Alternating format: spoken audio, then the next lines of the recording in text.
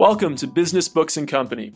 This month we read Founders at Work by Jessica Livingston, a partner at Y Combinator. Jessica interviews many startup founders throughout the early OOs and gives us the stories of how they found their success and led ultimately to acquisitions, shutting down the company, or blowing up big. Before we get into the book, though, let's introduce ourselves. Hi, I'm David Short. I'm a product manager and former consultant. My name is Molson Hart. I'm the CEO and founder of a toy company named Viahart and a litigation financing firm named Edison. And I'm David Kopec. I'm an assistant professor of computer science.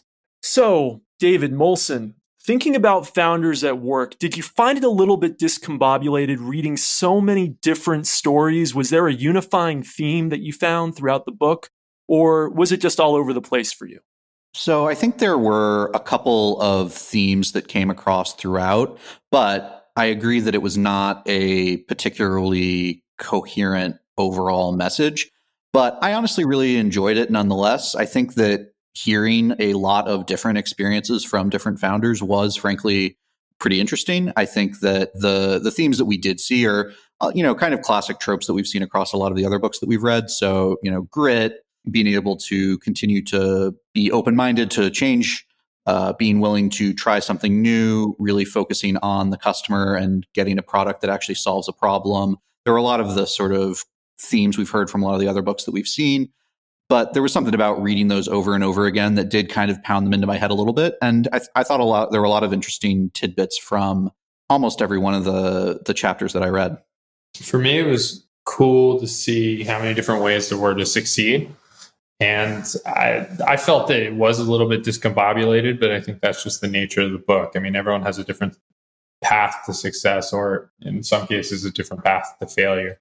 It was also pretty hard for me to extricate the stories from my own experiences. I don't know, having founded two companies, those had similar journeys. Yeah, like David said, grit was huge. Another unifying theme, if there was one, was kind of the future is unknown. None of these founders, whether they failed or succeeded, they just had no idea what was coming next, and whatever did come next surprised them. So sometimes I guess you could say that founding a company is it's kind of like jumping into the unknown. It's not so much about having a plan. So there's 33 interviews across Founders at Work. And I would say, from my own perspective, they were quite uneven. So there were some interviews that you really felt like you were getting a lot of insight out of, and there were some interviews that really were almost a waste of time to read. Were there a couple interviews that stood out to either of you as particularly insightful? So I thought the Woz interview was really great. I've read a lot of interviews with him before, but I even learned some things from it that I hadn't before about the history of the Apple founding. I, for instance, really did think it was founded in a garage. So finding out that wasn't the case was a little bit of a surprise for me. I'm trying to think if there were others that jumped out, especially Molson. Craigslist. The founder of Craigslist, that interview just blew my mind. That was just the weirdest story. And to date, that is just strikes me as the most bizarre company. I agree, it was very weird, but I have to say I didn't get a lot of insight out of it. It wasn't insightful. It just really stood out. Well, tell everyone what was so strange about it.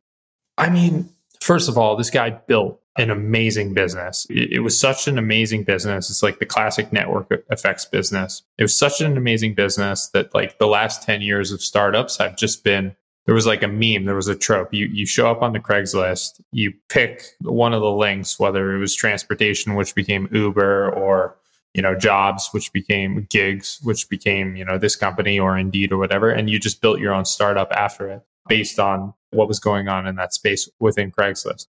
What was weird about it was his attitude. For a little while, the company was a nonprofit. He didn't really seem all that interested in growing it. It confused me that even up until the point of writing that interview, he said his main job was actually doing customer service on the site. And he almost seemed to say that meant that he was answering customer queries. It wasn't like he was observing angry Craigslist customers and then designing a new way to improve the platform. And then he talked about how, if I'm remembering correctly, that he had a lot of disputes with early founders, and just all across the board. That was by far the weirdest interview in the book, and maybe the strangest Silicon Valley story I've ever come across. He really didn't seem to be in it for the money, right? I mean, it almost seemed like he was in it for the social mission. And then he himself, he acknowledged his limitations, bringing in other people to do the management and going back to doing customer service. That is interesting because a lot of the stories in this book are founders that go on to be CEOs of the company for at least a significant amount of time before maybe the company scales to a certain level. Whereas he pretty quickly realized that this is not really for him, right? So he's almost like the odd one out in the book, I would say, as somebody who didn't take on the role of manager almost at all. Is that fair? To my mind, yeah. Yeah, there were definitely a couple of other people that we learned from that weren't ever CEOs, but I think his was definitely the strangest where, to Molson's point, he literally said that like his job to this day is customer service. And again, I imagine it is a little bit more of a like product manager who's focused on the customer than it is like true. All he's doing is responding to like whatever my listing didn't get posted when I wanted it to or whatever queries. But yeah, compared to most of the other people, it was definitely the strangest story. I mean, the whole history of it was really interesting to hear too. I actually hadn't. So that it had literally started as an email list of interesting events. And that, just grew into this site where he started to post the things instead. And then he just kept adding new sections as he heard about other new interesting things that were happening. And that the monetization was almost a byproduct of like trying to solve customer problems, actually, which he said that literally when they started to make money, it was because there were so many bogus or like bad listings on the New York apartment listings that it was actually coming from the brokers themselves that they said, hey, charge us some money so that these like scammers can't just put, hundreds of fake listings and get all the traffic. We like good brokers want to pay a little bit of money and actually limit the volume of spam. Yeah, and I agree with you, David, that the Apple interview was really superb. Steve Wozniak is a great person. I've seen him speak a few times. I've read his autobiography. He writes in his autobiography exactly as he speaks in this interview. So if people are interested in learning more, his biography's IWAS. But basically, he's just a super down-to-earth person who was always in it for the engineering. And he was not this person who wanted to start this big company. That was Steve Jobs, and he convinced him, hey, you're building this great computer. We should really turn it into a company, and then we can have some freedom and do something big. But he himself, he was this humble engineer, but he's not so humble in this interview in some ways. There's several points in the interview where he says, I was the only one who could come up with that design. That design was so clever. And other people, it was just so far ahead of what other people were doing, and nobody else could figure out how I did it so well with so few chips and that sort of thing. And he's kind of known for the humble brag.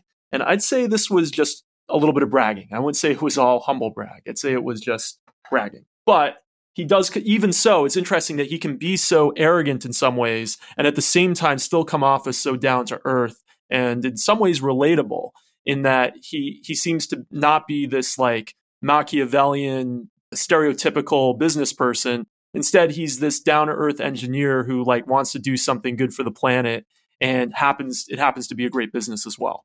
So I'm going to pick one myself too. I really liked the Web TV interview, and for people that don't know what Web TV is, it was literally having the web on your TV for a few years. It was popular in the late 90s and became a component of Microsoft, and that was Steve Perlman. And I thought what was so amazing about that story was how quickly they developed a combination hardware-software product from idea to execution in like a few months, really. It was like less than a year that they had working prototypes for what was really quite sophisticated software. And that he had done the same thing with like an online network for playing video games on the NES and Sega Genesis just a few years before. Here was a guy who had such incredible engineering skills, but also the ability to bring other people together at a company that he could put together a really sophisticated hardware software product in just a matter of months. So that was one that really stood out to me. Yeah, I felt really bad for Steve Perlman. I felt like he just had all these incredible ideas that like were the future, but he was just always like 5 to 10 years ahead. What ultimately happened to that company?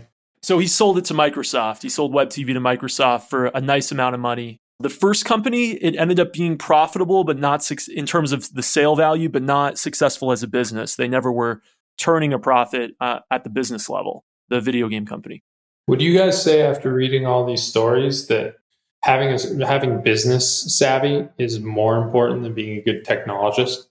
No, I mean, and I'm a little biased being a technologist myself, but my takeaway was that a lot of these companies were founded by people who had both skills. They were technical people who also had some business skills. And there were also some cases where there were technical people like Craig Newmark who then brought in business people pretty quickly. But you need to have a skill to be able to do something. You can't create something out of nothing if you don't have some kind of skill set to begin with, or you have somebody else who has a skill set along for the ride with you. The book itself is going to be biased because obviously Paul Graham and Jessica Livingston mostly work with software companies. So I guess what I had a feeling about was that luck actually is like a big part of all of this, that like it wasn't super clear to me what was really different about the people that really succeeded and the ones that didn't necessarily. That some of the ones that, I mean, they all succeeded to make it into this book, right? But there's like varying levels of success.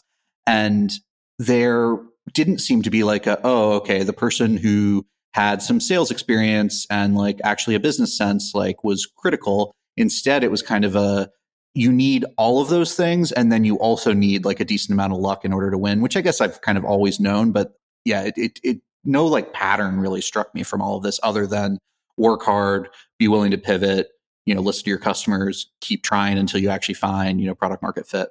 Talking about pivots, I thought one of the great pivots was the TripAdvisor chapter with Stephen Kaufer, where they were originally building a database of travel information that they were going to license to travel sites. And instead, they ended up becoming the travel site. I don't know if there were other pivots that you thought were really interesting in the book. I mean, the PayPal story is obviously really interesting. And yeah, we hadn't brought it up before, but the first chapter is an interview with Max Levchin, which I really enjoyed. The history there, I did know a little bit before, but hearing it from Max was different from anything I'd read before, which was that originally they wanted to do, honestly, I'm not even going to remember all of the details, but basically the main product that they raised a bunch of money off of was the idea of using like a Palm Pilot in order to exchange money. And right.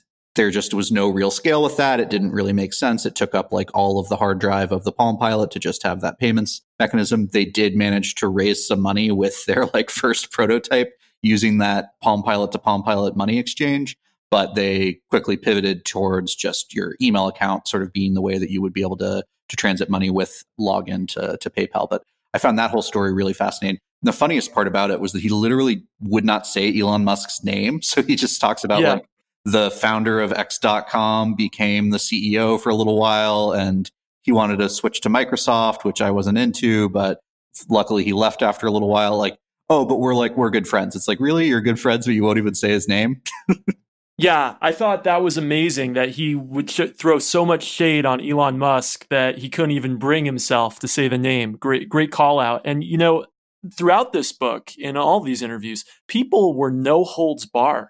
I mean, they were out there bad-mouthing people by name sometimes, and other times it would be very easy to look up who they were bad-mouthing, which I thought was interesting and maybe speaks to Jessica Livingston as an interviewer, that she was able to make them feel so comfortable that they would really tell the true story, including all the warts. Do you guys know how the interviews were conducted? Were they conducted in writing, or were they done like kind of over the phone and in person, and then the ums and ahs were taken out? Yeah, so having done a lot of interviews myself in a different podcast I used to host and just through some writing stuff I've done, I think that these were done verbally and then with some heavy editing after. That's my impression based on reading them. I don't think these were, most of them at least, I don't think were written interviews. What do you guys think of that Catherine Fake Flickr interview? I thought that was, especially with what she and her husband have gone on to do, was one of the most interesting. Well, they were about to get divorced when this was recorded, actually. So she and Stuart broke up, well, at least shortly after the book came out. I don't know when the actual interview was conducted, but gives you some insight into the relationship and some of the struggles that she talked about that apparently they were ultimately a little bit insurmountable. But I found the whole Flickr story really fascinating, and pivoting back to what we were just talking about, it's definitely a big pivot story as well. Molson, I'll let you tell that one. Yeah, so I'm not going to remember it as well as you do, I'm sure. But she started out with Stuart Butterfield, who's the founder of Slack today, I guess without her since they divorced. Yep. They founded a MMORPG, so a multiplayer online multiplayer. Massive. Thank you for the second half. Yeah. Massive multiplayer online role-playing game. And I think that like in their spare time or they hit some sort of development snag, they decided to come out with a photo sharing service, which was called Flickr. And that quite quickly just outstripped the growth of their original MMORPG, and they just shifted completely towards it. So that's not even like a pivot. It's like just it's like a 360 flip. Well, it was a feature of the social part of the MMORPG. So I would call it a pivot. But yeah, I agree with you that the fact that they divorced shortly after this interview is pretty telling. And I actually did a lot of Googling about that. Maybe that's creepy. I don't know. But I did a lot of Googling about it. And they actually had a kid like right before they divorced, which was also kind of interesting. And you wonder if just the pressure of doing a company together on top of having a child together all at the same time just might have been too much for the relationship. They also had a pretty overlapping skill set, which I could see being a pretty big issue. Yeah, absolutely. And then they've both been successful on their own after that. So they've both founded what seemed like, obviously Slack is super successful, but what she's done also seems to be semi-successful. So maybe it was just, two amazing people together who butted heads a bit. After speaking of another female founder, what did you guys think of that Anne Winblad interview? That was like a lot to take in. She just keeps going and going. She like doesn't know when to stop one story and start a different story. And so I found it a little like hard to follow in that I wasn't sure what I was supposed to get out of what she was saying.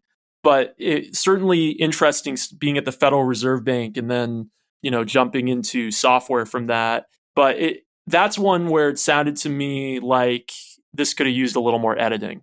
It was funny because for me, it was just like, so my mom worked at the Federal Reserve for, 20 years or so. And around the same time, and she'd actually, told me at one point about how when she wrote her dissertation, she had to, use punch cards in order to, do the analysis and stuff like that. And I was like, oh, wow, so you were like a computer programmer. She was like, no, I could just do the punch card stuff. I was like, I mean, that's like a lot harder than anything I could do. And it's funny because my mom now is like largely computer illiterate. I think because she retired before, desktop computers were super prevalent, at least in the Federal Reserve. And it was just like kind of a funny, like, oh, wow, like I guess she could have been a startup founder with the exact same background as this Anne Winblad, who, I guess ultimately became one of the first female VCs. And so that part was kind of interesting. And I guess they said that her VC firm was actually the first to have a thesis purely focused on software, which is also like fascinating. So she sounds like this brilliant person, but I agree that the chapter itself was not all that great. The one story that I found fun and, well, just honestly that I really remember super clearly was when she was in the room pitching people and just told them that if they wrote a $10,000 check that day, then, they would get the software for 10 grand. And I don't know, I think it was some kind of exploding offer. It was going to be more expensive later on. And that, no one had their corporate checkbooks, but, 12 people or 15 people or whatever wrote personal checks for 10 grand to her. And she basically said it was probably just because they liked her and enjoyed the pitch, not so much that they really, necessarily thought they were going to get a great deal on the software. So I don't know, that part was fun. And just talking about not having a cell phone and having to go to the payphone at the airport to call people and say, I've got 150 grand in my purse was just like a fun story. Yeah, that was a great story. I think it was 12 out of 15. So there were like 15 different companies there or something, and 12 out of 15 wrote her checks that day to get in on the software. So she must be a great salesperson. But another thing I liked about the book was how Jessica Livingston would put very deliberately chapters that were related next to each other. So one example of that is early on, the people who worked on Apple computers to start their company came right after the Apple computer interview. So for example, Dan Bricklin doing VisiCalc, which was a killer app for the Apple II, was positioned in such a way that it kind of flowed with it. And then similar, Ray Ozzie and Mitchell Kapoor, Lotus was the developer of the software that Ray Ozzie worked on, whereas Lotus was developed by Mitchell Kapoor. So she did a very good job kind of making some of the interviews flow into one another, which I really appreciated. Yeah, it was really interesting because it was almost like a point counterpoint kind of thing where someone would tell their story and then and then you're kind of like, oh, I wonder where this went. And then the next chapter, it's like, oh, this is where it went. So, I was reading about VisiCalc and I was like, oh, if it was the first thing, then what happened after that? And I'm like, oh, Lotus 1-2-3. That I had heard of. I guess I'd heard of VisiCalc, but I didn't really know too much about it. But then the whole Lotus story was really fascinating too, where with Lotus Notes, they had actually, I'm going to miss the details, but I think it's the next chapter then is Iris Associates, where I think he had worked at Lotus, but he didn't really like it. And so he decided to start his own company, but he had a deal with Lotus that they were going to distribute the software for him. And so he basically wrote Lotus Notes as an independent contractor. And then I think they ultimately ended up acquiring him pretty shortly after the development completed. And so it sort of folded back into the company. But that was kind of funny too, because Lotus had struggled so much themselves operating in that same model of trying to sell their software through like a third party and all the complications and whatnot that came from, it's VisiCalc that had that problem before. And then they kind of repeated the same mistake themselves with the Lotus Notes as well. And then even later in the book, I don't remember which chapter it is, someone even like references that as part of their story of like, oh, we knew that Iris Associates had developed software and they'd been able to have it distributed by Lotus Notes. So we were hoping that we could do something similar because we didn't think we had sales skills. But then, they ended up needing to get acquired. So we could sort of realize that like that model was never really going to work. Yeah, I think what you're referring to is Joel Spolsky and Fog Creek Software. They were originally going to be consultants and they were going to develop a product and maybe they'd even in their dreams have someone else sell the product, kind of like Iris did with Lotus. That was another one that also ran next to a related interview in that before that chapter was Philip Greenspun, who founded Ars Digita, which was a consulting company kind of at the height of the dot-com boom. And then the next chapter, Joel Spolsky founds his company, Fog Creek Software, as a consulting company, and he was inspired by Ars Digita. But in the Ars Digita chapter, Philip Greenspun says, oh, the reason the company failed is because the VCs brought in this really bad management. And then Joel Spolsky totally contradicts that in the next chapter. He says all the consulting companies went out of business that were in software consulting in the early 00s because of the dot-com crash and then September 11th. So it really had nothing to do with the fact that bad management came in. So that, they point counterpoint. They respond to each other in the book, which is great. Yeah. And I guess one thing that makes me think of is just that when I looked at this book, it felt like, oh, there's like 33 different chapters talking to different founders. I could just read this picking and choosing, which I did a little bit. I did skip a couple of chapters as we got closer to recording and I wanted to get through everything, especially the Jessica chapter at the end. But I think that's really not true because of, what you were just talking about, the structure of similar companies around the same time, tackling similar problems, being right next to each other. It actually does make sense to read it in order. One thing I wish that they had was the dates of the interviews, because again, I sort of talked about the PayPal, Elon Musk. Elon hadn't done a lot of the amazing things that, he's done now when this was written. And I'm sure that's part of it. I'm sure if Max were given that speech now, he would, or interview now, he would know that everyone knows who Elon Musk is and that you can't say the founder of X.com. Although, frankly, a lot of people probably don't know what X.com is, even if they do know who Elon is. But Ev Williams was also a fascinating interview because it's before Twitter. And so it's Ev Williams just talking about Blogger and Odeo. And if you look at the dates, like Twitter was live at this point. Again, if it's sort of based on when the book was published, but I don't know how many years before the interview was actually conducted. So I'm not sure if Ev just didn't really think Twitter was even worth talking about, or Jessica was obviously focused more on Blogger because that was the success that it actually sold at that point. But it's just funny to read this long interview with Ev Williams that has nothing to do with Twitter. Yeah, it's really interesting. And just for context for everybody, the book is copyright 2008, but a lot of the interviews are 2005, 2006. And you can kind of glean that from some of the information in the interviews. But like David said, there's no actual dates given to each interview, which is a shoddy bit of writing on the part of Jessica Livingston. So important to date primary source documents. And these interviews are primary source historical documents. So there's a demerit for you, Jessica, on that. She'll never live that down. Yeah. Not like she's successful. So this book actually features an interview with Paul Graham, who today is the husband, I was going to say wife, of Jessica Livingston. And they were also partners together at Y Combinator. They founded Y Combinator together. We read Paul Graham's book, Hackers and Painters, in episode 5 of this podcast. I'm wondering, you had some kind of impression of Paul Graham after reading Hackers and Painters, knowing him as a public personality. did your opinion of him change in any way after hearing this interview? And was it interesting to you, since they are now married, that Jessica interviewed him in this book? So I enjoyed the chapter with Paul. I think it just told me more about the founding of ViaWeb and whatnot than I maybe knew beforehand. So, Hackers and Painters is just sort of like his philosophical essays, and some of it gives a little bit of insight into ViaWeb. But this was much more focused on, how did it go about? How was it founded?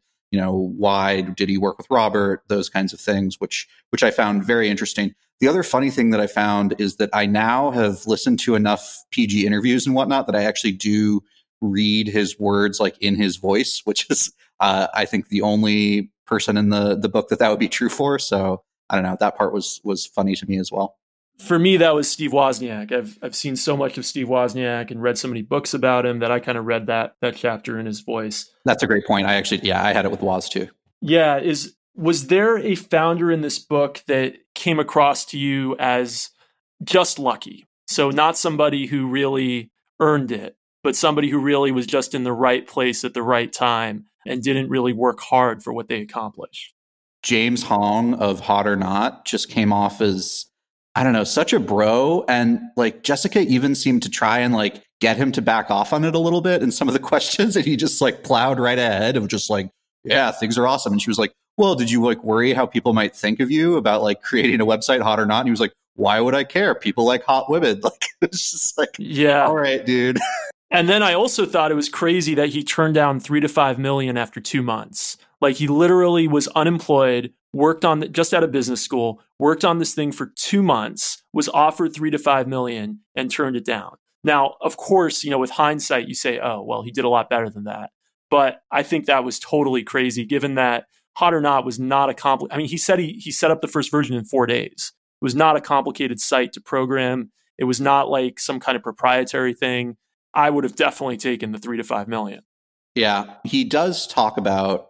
There are a couple things that I did actually learn from it, though, even though I'm trashing him a little bit here, which was that he managed to get a lot of stuff for free, which I thought was kind of interesting. So, like, he needed to scale the company, whatever, they were getting all this traffic, and so he managed to convince Rackspace to just give them the server space, and that they would sort of figure it out in the future. And so they would just like, they didn't have any money. And, Rackspace wanted some PR. And so he said like, hey, we'll say Rackspace is, we're powered by Rackspace or whatever. And I'm sure eventually they paid them some money, but, on that alone, he was able to scale the company without having to buy all the servers and whatnot that he would have needed. Yeah, absolutely. And was there an interview in the book that you really didn't like? So it just really was like a waste of your time reading that interview.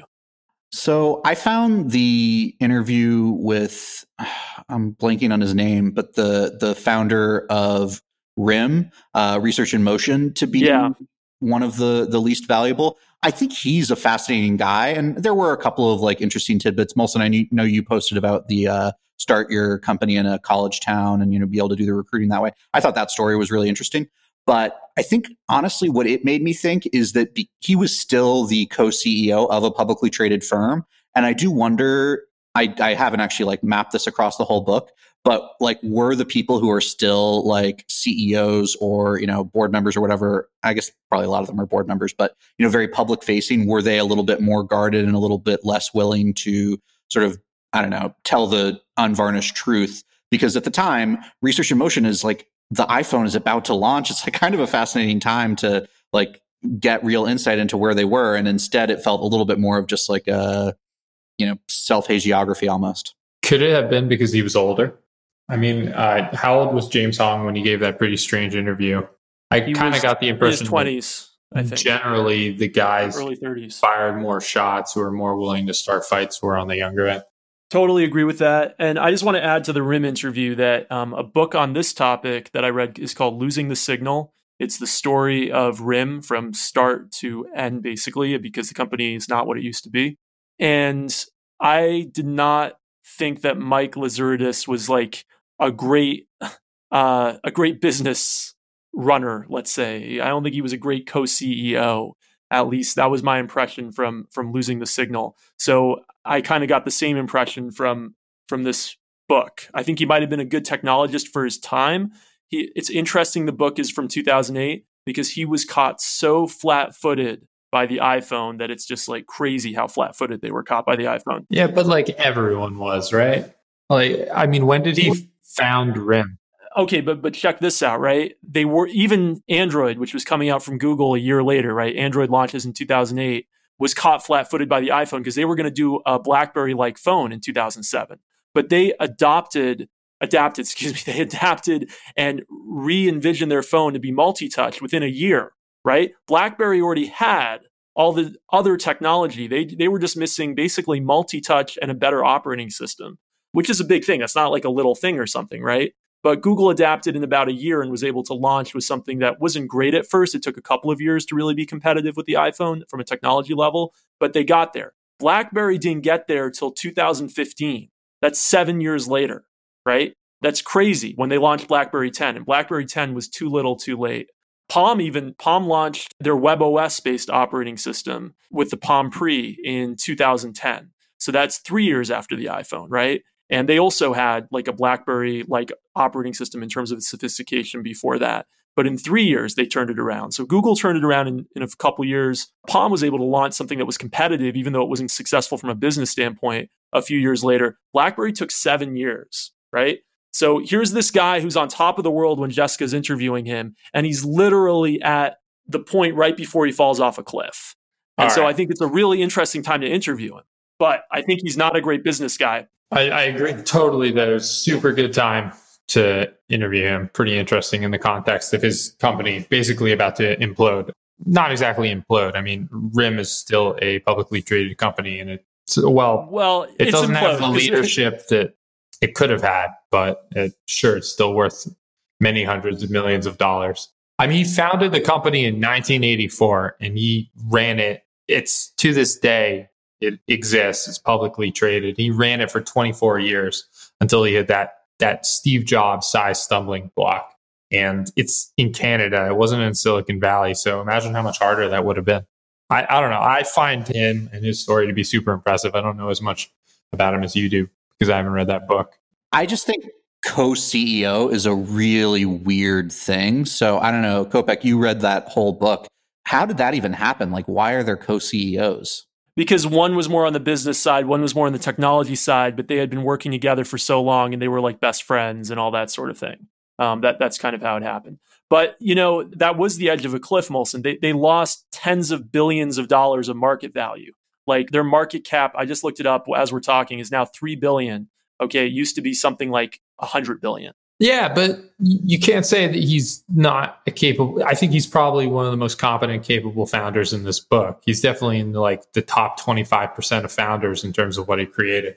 For his era. What I'm saying is that we got him at the end of his era, right? And he was not a founder for the iPhone era. He was a founder for the early wireless technology era. They did some amazing things in that era. Would you say the same thing about Bill Gates? No, because he left on top. He quit while he was on top. I mean, he was still chairman. Yeah, but that's not and Microsoft is a $1 trillion company now. I mean, that they never had a crash where they went from 100 billion to 3 billion. So I don't know. Yeah, and I don't want to take anything away from what he built. He built something incredible, but it's so interesting to see him in this context right before you fall off a cliff. I mean, it's really an important interview historically, I would say, for the technology industry. But I don't think you can get a huge amount of insight about the modern mobile market from this interview because this is a company that's about to implode because they don't understand the modern mobile. But you probably don't want, the way I approach these interviews is I don't want to get that insight. I don't want to learn about mobile. I want to learn the lessons that are as applicable in the 80s as they are in the 90s and the 2000s until today. That's always what I'm seeking at. Fair enough. I'm also looking for the technology insight too in some of these interviews. So I guess we're coming at it from different perspectives. I think just to add one, Molson, you're right. He's obviously an incredible, he built an incredible business. Whether or not he's the best CEO among them or whatever, it's sort of a moot point. But I definitely did learn some things from him. And actually the part that I found really interesting was just his story of high school where there was just all this crazy technology that someone had just bought and sent to his school. And he and some of his friends just kind of tinkered around in the basement and figured out very cutting edge technology just by virtue of being interested and willing to play around and, having that, opportunity. I wonder how involved in, technology education and whatnot he is now, given that sort of remarkable opportunity he'd had as a child. Yeah, and I will say that he was a borderline prodigy from what I read in Losing the Signal. So, a lot of props to him and everything. I'm just saying that the timing of the interview was especially prescient. So it sounds like you guys might believe more in the importance of luck than I do. The way I can kind of come at these problems, or the problem of to what extent luck affects your success, is luck is a multiplier. So Bill Gates was lucky in that he was oriented towards computers, and he was lucky to have been at that time in that place. And he was lucky that there was a computer in his high school, kind of like Mike Lazaridis. Don't know how to say his name. But if he had gone into like food and beverage, consumer products, if he had decided to be like the world's greatest table entrepreneur, there's a table in front of me. First thing that came to my mind, I still think the guy would have been enormously successful. Do you guys kind of agree with my concept of luck as a multiplier, or no? Yeah, I think that's fair. I think luck is a requirement, but not a sufficient condition, right? Like having the 100 billion, whatever $trillion company, you have to have luck in order to get that. Having a successful business, you have to have grit, I think is the sort of, so like he would have been a millionaire, I'm sure, regardless of whether or not he happened to invent the BlackBerry, or, whatever. He started as just like doing consulting with telecom companies and stuff. So clearly, even when they founded the business, it wasn't on the idea that we're going to do email over the phone. They came into that over time based on the technology that they were focusing on. And they even had to sort of help build the physical infrastructure before it was even possible. So totally agree. He would have succeeded regardless of any luck. It's like the fact that it became a $100 billion company, I think luck had a lot to do with. Well, there's a great quote from Thomas Jefferson which goes, the harder I work, the luckier I seem to get, right? Which is, I think every person in this book, one thing that was universal was that they worked ridiculous hours and they worked extremely hard to the detriment of the rest of their lives for months and sometimes years on end when they were just at the very beginning of the company. So I don't think that anyone in this book just got lucky. Even James Hong, who started Hot or Not, like he worked really hard for those 2 months, before he got the $3 to $5 million offer. So yeah, no, of course there's hard work, but there also is having met the right people in your life who found the company with you, because all of them basically had co-founders. There might have been one or two that didn't. There is the luck, like you said, of having the right interests, right? Like you happen to be somebody who was into software when the dot-com boom was going on. So luck plays a role, but I don't think luck is sufficient for any of these, not even close. I think hard work is the prerequisite, and I'd say luck, like you said, is a multiplier. So I agree with you. There's a quote I pulled down, and I just bolded luck above it, which was, this came from the Web TV chapter, but he said they were trying to demonstrate before Sony, and they had just put out some new software, and it was like currently compiling, and they like didn't have anything else at the time. And so it was just like kind of, all right, we got to flip the switch and hope it works. And we turned the thing on, and I don't know how, but it was perfect. It ran perfectly. It just happened to be a good build. It was pure chance, but it went through all the paces. We could go to websites and we typed in URLs and went to all the different things. And there it was. Web TV did what it was supposed to. You could see the web on the TV.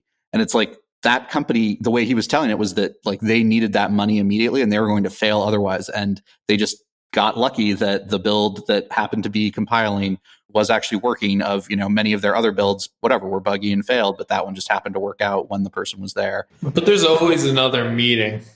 Right. And not only that, they put in tens of thousands of man hours and woman hours into that build, right? So that, yes, that build happened to work, but it wasn't like they just scratched a lottery ticket or something, right? That build was the result of the end of a ridiculously long chain of hard work. Yeah, again, I think we're all on the same page in terms of like hard work is the like critical and necessary component to any of these successes. I think it's just that the things actually work. Again, I'm pretty sure in that instance, he was saying they were basically going to fail if that meeting didn't go through. Now, you're right. They could have, tried something else.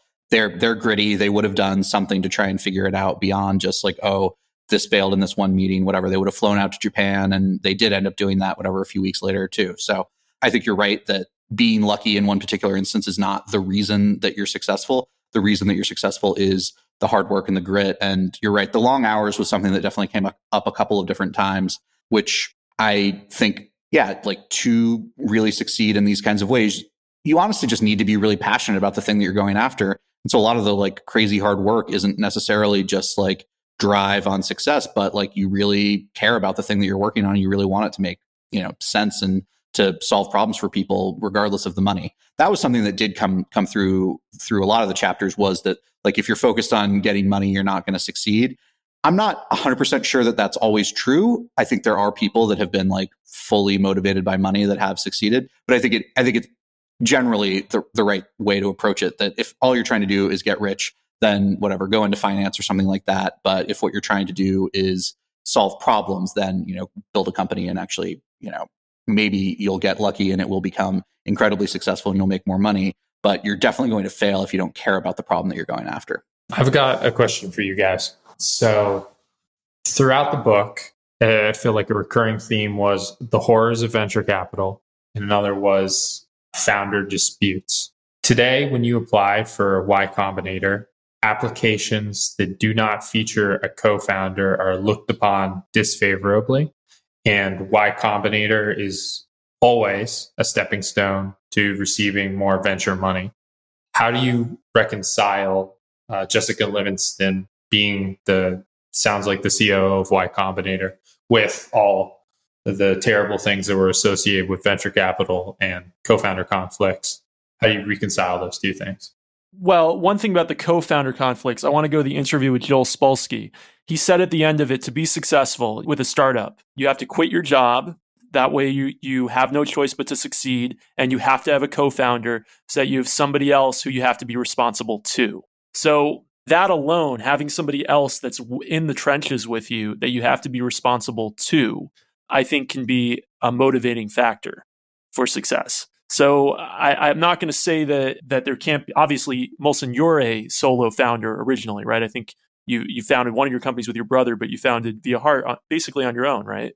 I had a co-founder for about a month, and then we had a fight, and we went our separate ways, and I just proceeded. So what's a month, right? A month is not really the founding of the company. I mean, maybe on paper it is, but right? Well, I don't know. I still feel in a way like shame that we split up. I'm still kind of embarrassed about that, even though it was a month relative to the 10 years without that person afterwards. I've been running the business for 10 years. But at this point in my life, I would not start another business with a co-founder. Really? So because of the potential conflict? Yeah, man, I'm just sick and tired of it. I just want to be able to make my own decisions 100%. And I know that you founded a company. You had a co-founder. You also had some co-founder conflicts. I'm almost surprised to hear that you would do it again the same way. I don't think I would, because the type of company I want to start next is, well, I would start with a technical co-founder. I would like to have, so I want to do a software company when I'm older. But isn't that in kind of conflict with what we were talking about earlier? Or is the idea, I view you as someone with tremendous like technical computer science expertise. Obviously, you're a professor, you know your shit. I don't know about that. You see, that's what I would like, actually. I'd like to have like a 10x engineer on my side. Of course, they're unicorns, right? And I'll be the half engineering, half doing the business side. Okay, gotcha. That's what I would see myself as my role. But I could do it on my own. You're right. Like, and that's my dream. My dream is to do that when, later in life, let's say. Well, my dream was to found a company with Kopec, but apparently I'm not technical enough. I don't know. Maybe we can find something. I'll fund you guys. So, how do you guys feel about venture capital about reading this? Not good. You're right. There was a lot of negativity in here about venture capital, and there were some people who actually said, "Oh, the venture capitalists were great." But of course, it's like, who was your venture capitalist? Like it is with anything, right? Everyone I speak to who goes through this process is always like, dude, if you can get away with it without the venture capital, do that. Like, avoid those guys at all costs. Right, because they don't really understand the business at a deep level, right? They're just taking a lot of bets, and they act like they understand the business at a deep level, but it's not like when they're coming into most of these software companies that the people in the venture capital firms are themselves software people. And that's one of the things that Jessica says in her interview is really great about Y Combinator, that several of the partners are actually deep software people themselves, experienced programmers who understand the technical issues of the companies that they invest in. And so if your venture capitalist really understands your industry, then I could see how they could add a ton of value. And if they even understand your product and how it's built, I could see how they could add a ton of value. But if they're just money and then they're going to come and try to make decisions over your head, then I don't see the positivity in that unless you can't have any other way of getting to the next level. We watched this YouTube interview of this pretty famous guy who made a lot of money at Facebook and who's now a venture capitalist named Chamath. And Chamath Palala, I don't know how to say his last name. And he was saying that in the 2020 venture capital market, all these guys were raising massive amounts of money and then encouraging the companies that they were investing in to spend it all so they could show paper growth. So then they could show their limited partners that their investments were growing through follow-on investments. So he was basically saying that venture capitalists understood that things like the WeWork debacle and whatever's going on with SoftBank, whatever's going on with all these other failed venture capital-backed startups, that was something that they were understanding. So my question to you guys is, do you think that venture capitalists in 99, 98, 2000 knew that they were in a bubble? Or were they as blinded to what was around the corner as the retail investors who got killed in March of 2000? So I think that not all of them knew they were in a bubble. And here's the reason why. There's this lady who does this internet trends report every year. I forgot her name. Maybe one of you remember the name. Mary Meeker. Right, Mary Meeker. And she was an analyst at the time for David, you probably know this too. Was it JP Morgan or Goldman? I don't know. I think it was Citi, but I'm actually not sure. Okay. So she was an analyst at the time and she was just saying buy, buy, buy, buy. That was her analysis. Go buy like everything. And she's actually like a respected person today for a lot of other things. But at the time, she was just constantly encouraging everybody to buy. And she's supposed to be like an expert on this industry. And she was doing that all the way up to a couple months before the crash, right? And so if one of the most prominent analysts didn't understand that this was like a massive bubble, then I think there was a lot of people who probably didn't understand that this was a massive bubble who were deeply involved. But then again, I was alive at the time, obviously, but I wasn't, old enough to really understand everything that was going on. So it'd be interesting if you guys know some resources where we can read more about that. It was Morgan Stanley, just FYI. So okay. Mary Meeker spent most of her career there. She was an analyst at that time, right? She wasn't a venture capitalist. Right. She was an analyst. Okay. Yeah. Molson, I think you're right that one, I thought that video was phenomenal. We should definitely include a link to it in the show notes.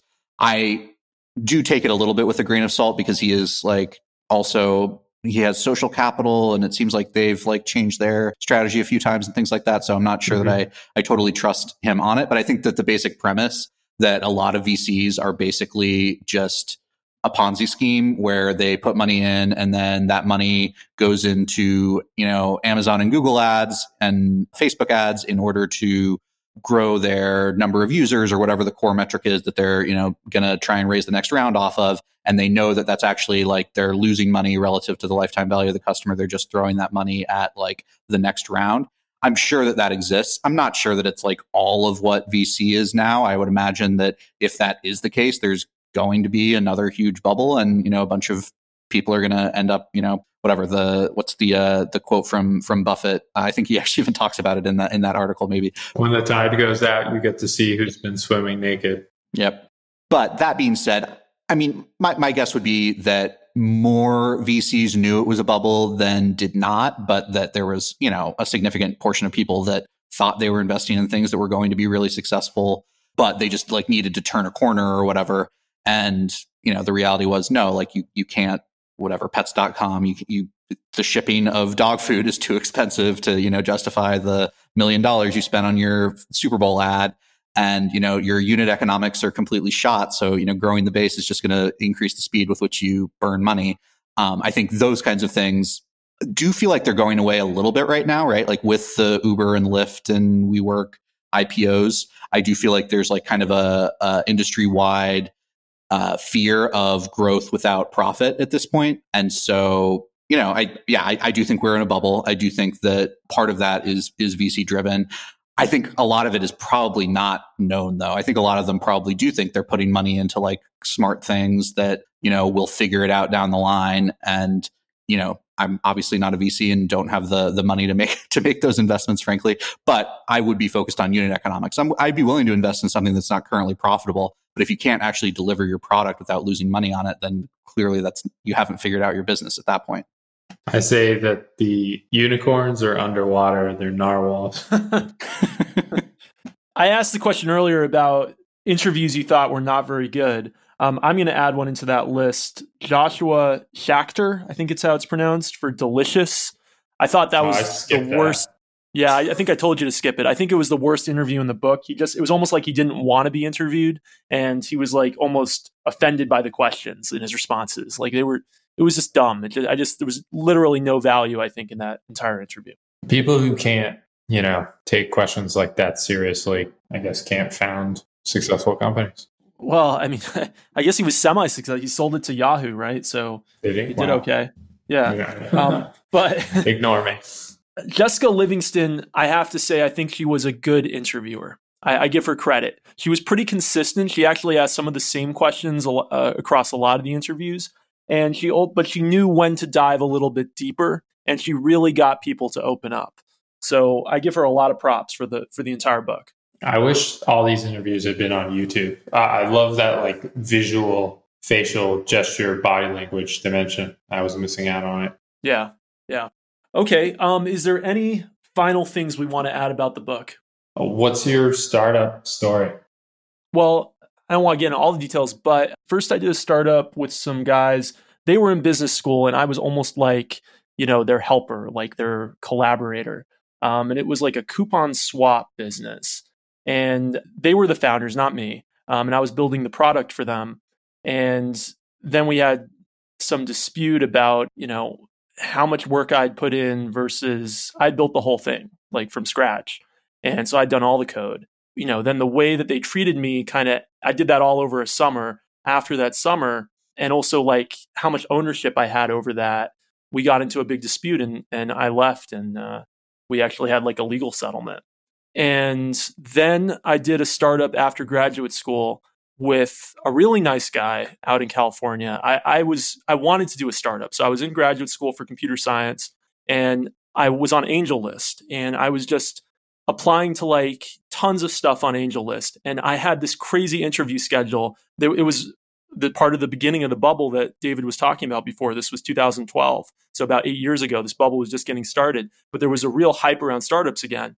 And I was doing interviews every day. I was doing sometimes I'd have 5 of them back to back. And I was trying to decide on which of these startups I want to go join. I got a couple offers by the point that I was making a decision. And I've always liked cars a lot. So I went and joined a really nice guy out in California doing a startup called CarHound. And the concept was we were going to be a reverse auction for selling new cars. So you have a car you want to buy. Maybe it's a Audi A4 in red or something, right? And some particular features you want with it. And we would get local dealers to bid for your business in a reverse auction. And this was all the founder's idea. And I came on as his technical co-founder.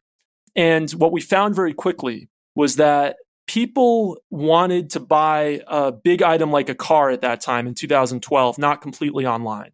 They weren't really willing to make a big transaction like that and have the trust in a startup to buy a big purchase like that online. Maybe today it would be different.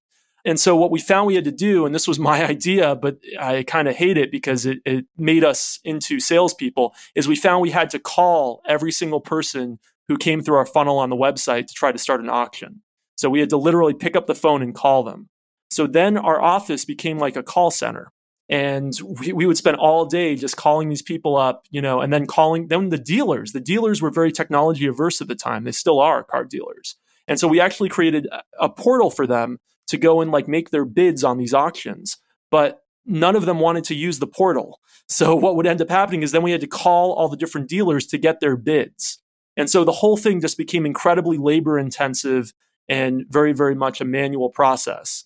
And so this went on. I was there for, I think, 7 or 8 months, 7 months, I think. And we were running out of money. He had raised money, friends and family round. And we were running out of money, and we'd only sold maybe 30 something cars. And, we would collect on the back end $200 a car. So you do the math. It's $7,000. And this was totally not scalable, making all these phone calls constantly for every car. And then on top of it all, I got very, very, very sick. And this was out in California. I wasn't from California.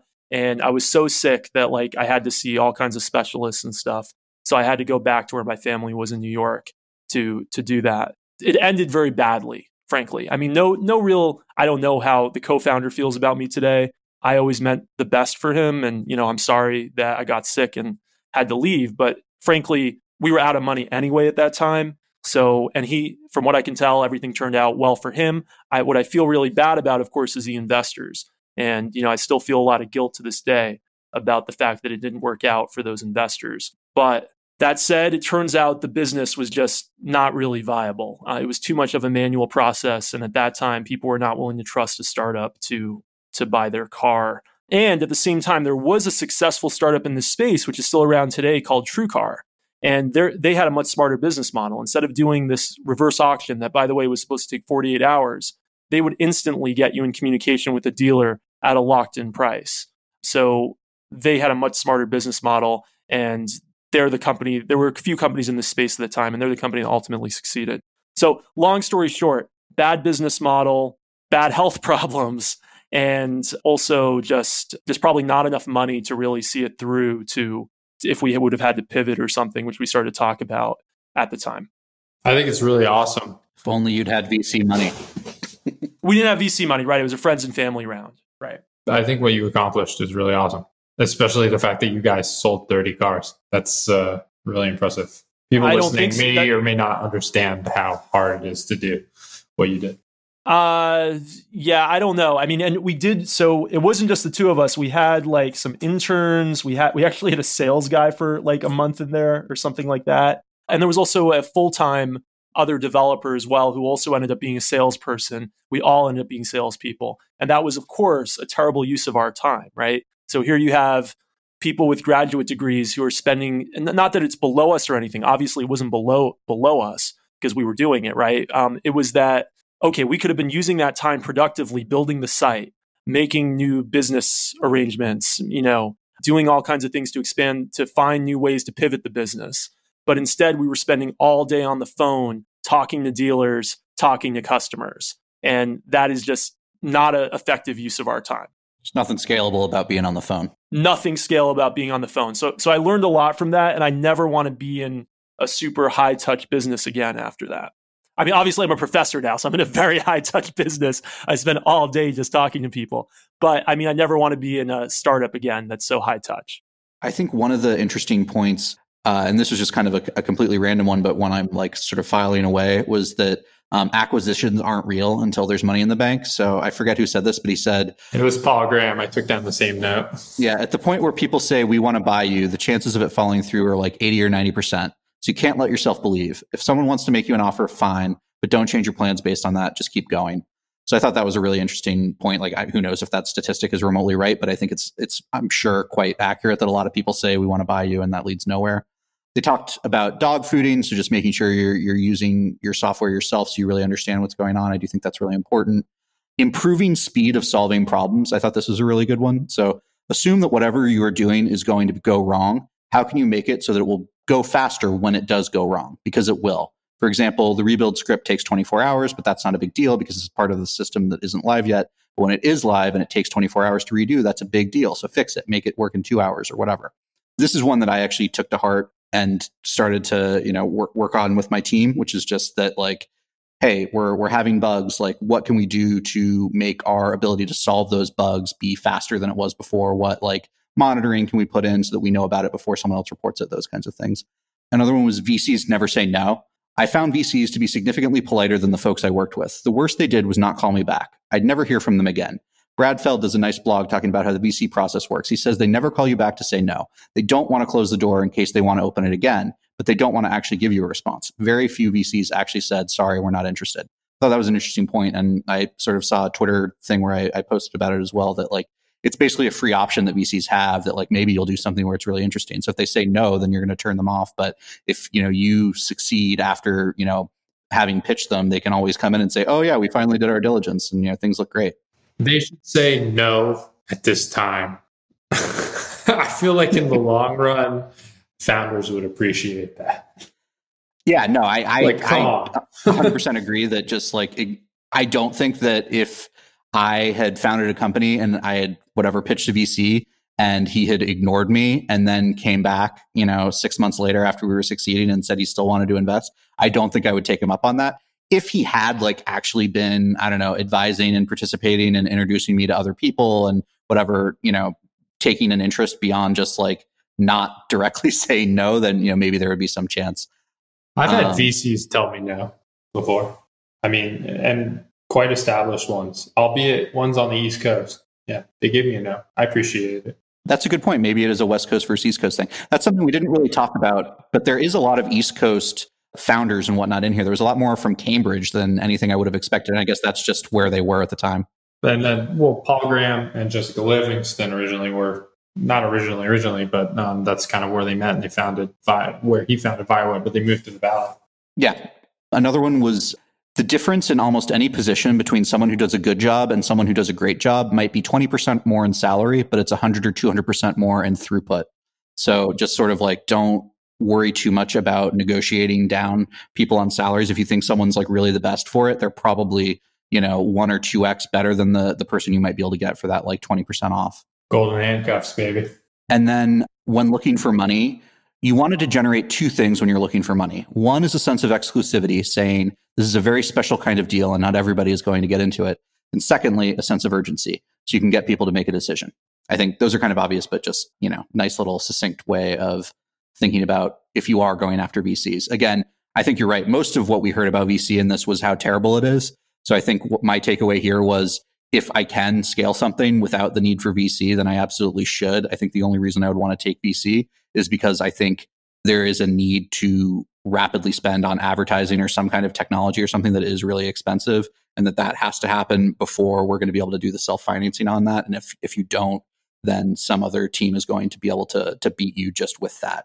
Because we didn't really go into this, but there was the whole like Yahoo, Lycos, Excite wars. And it seemed like a lot of that was just like VC money that ended up buying. I actually forget who it was. I think it was Excite that like just paid Netscape like $3 million for their hot link for search.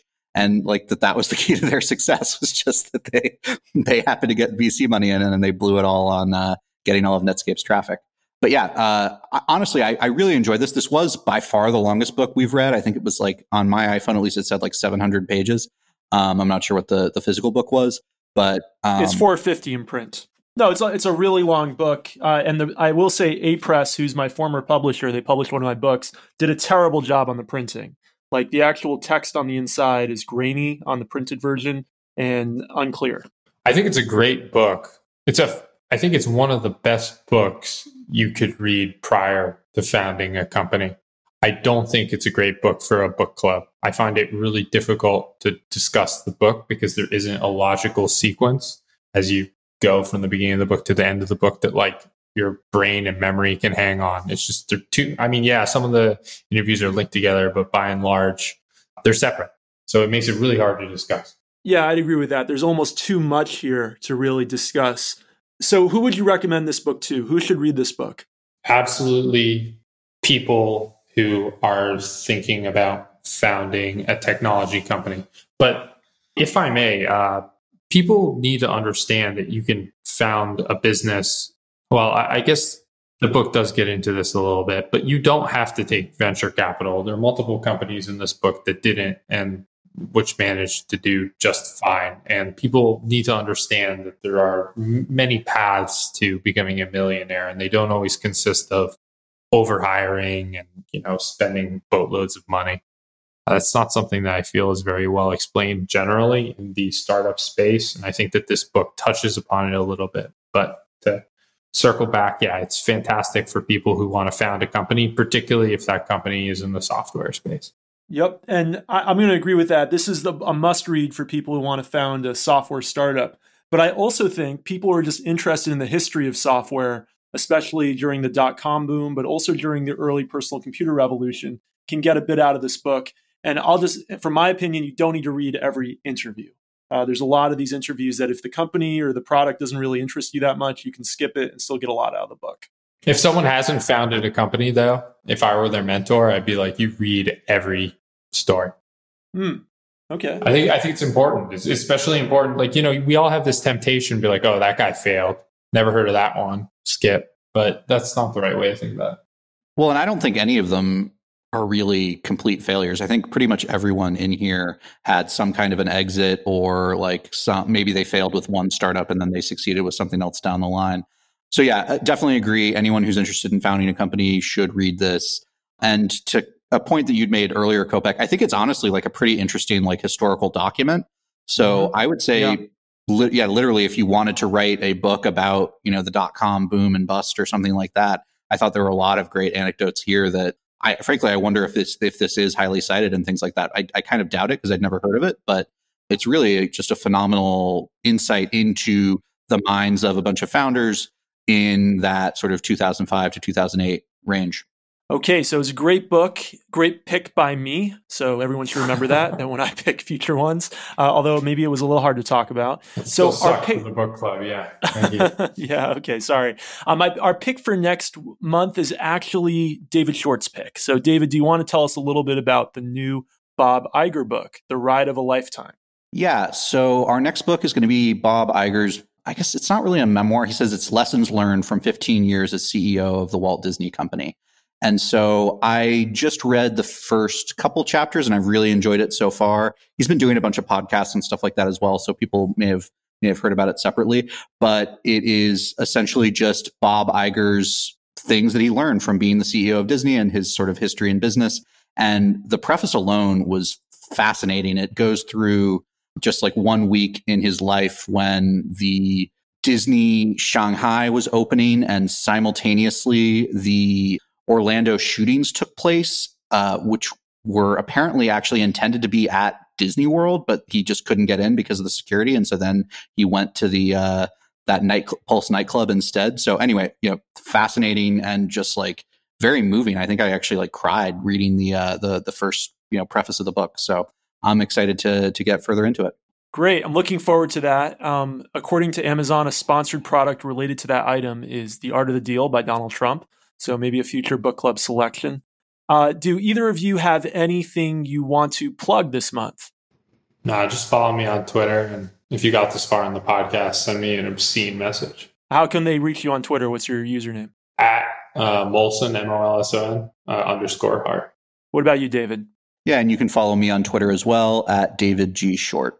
And I'm on Twitter at Dave Kopec, DAVEKOPEC. It was great having you with us this month. Please remember to leave us a review on iTunes, Overcast, Spotify, or your podcast player of choice. That really helps us. And don't forget to click subscribe because we'd love to see you again next month.